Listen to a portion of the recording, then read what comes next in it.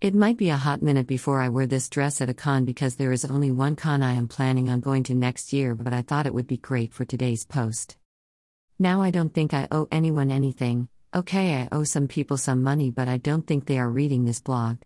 But anyway, I feel like that part in Spider-Man Into the Spider-Verse where every time we meet a new Spider-Man we had to do that alright, let's do this one last time part.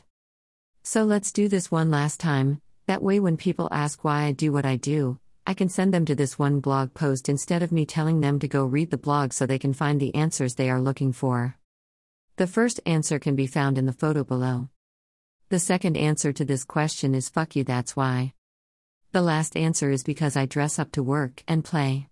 That doesn't mean you have to dress up to play D&D or to do anything else if you don't want to. You don't even have to read this blog, or any blog or other thing for that matter. But I agree with the one CEO of Shoes of Prey, the boardroom is a great place for 6-inch heels. I think that is it for now, so until next time, keep gaming.